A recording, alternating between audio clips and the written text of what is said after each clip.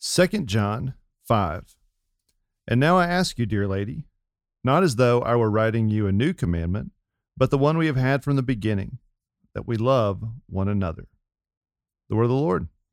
And thanks be to God. So we're working our way through John's corpus. Yesterday we were in 1 John. That's right. Now we're in 2 John, a second letter of John. And if you read the beginning of this letter, it's written to a particular woman, the elect lady and her children, and whom he loves in the truth. And so this is a great, I think, thing to dive into in terms of thinking through furthermore, how do we love one another? What's that all about? Why should we do that? What are some different ways that it looks? So yeah, I'm excited to talk with you, Thomas, on again, this command that's not new, but that we've had from the beginning to love one another. So what are some of your thoughts? Well, as you point out, we are in the second small letter that John has written, and it's very personal. And I just think there's something to the whole body of this letter that we can copy in order to try to love one another. And that is encouraging each other. He's writing to this lady, and he's encouraging her. He's building her up. He's edifying her. He's giving specifics. So it's not flattery. He's giving praise to God. He's calling her to continue to walk with God, but all in an encouraging way.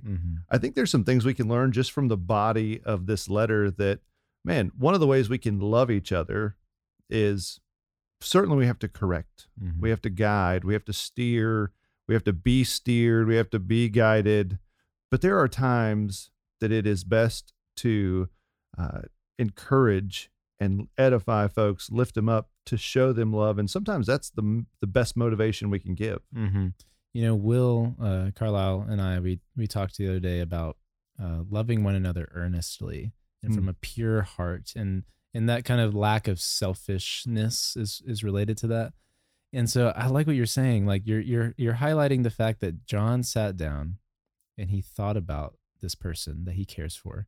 And he took time to write them a specific letter. There's a guy in my small group named Brandon who someone in his family was going through a tough time. And so he committed that he was going to regularly write them some letters. And I was like, yes, this is right. Like we should be doing that. Like you said, like there's something good about taking time and thinking about someone specifically. And that could be a text. It doesn't have to be an actual handwritten letter, snail mailed, but I mean, that's cool. I'd love to receive something like that.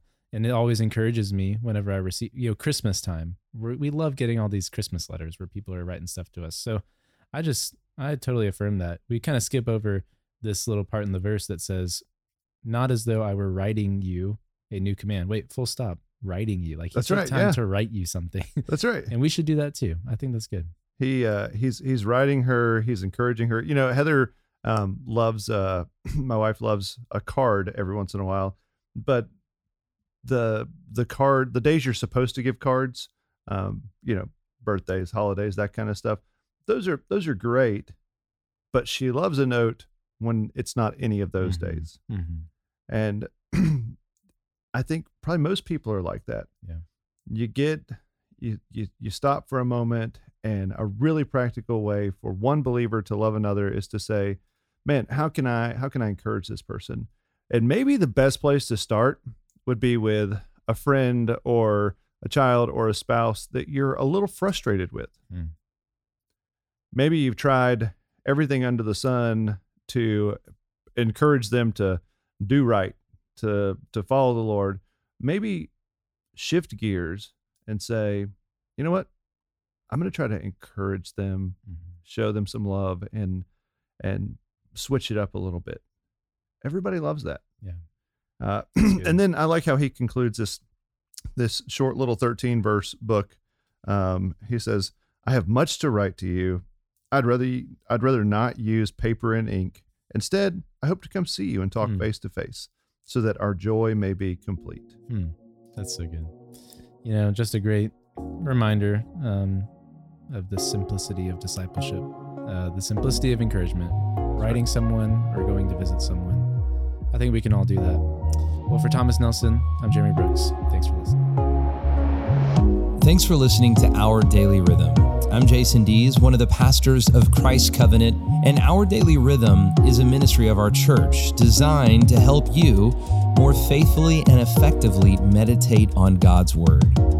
If you ever have a question for us about one of our Bible readings or one of your own Bible readings, please don't hesitate to text us at 404-465-1737. Again, that's 404-465-1737, or email me directly at jason@christcovenant.com. We'll meet you again tomorrow for Our Daily Rhythm.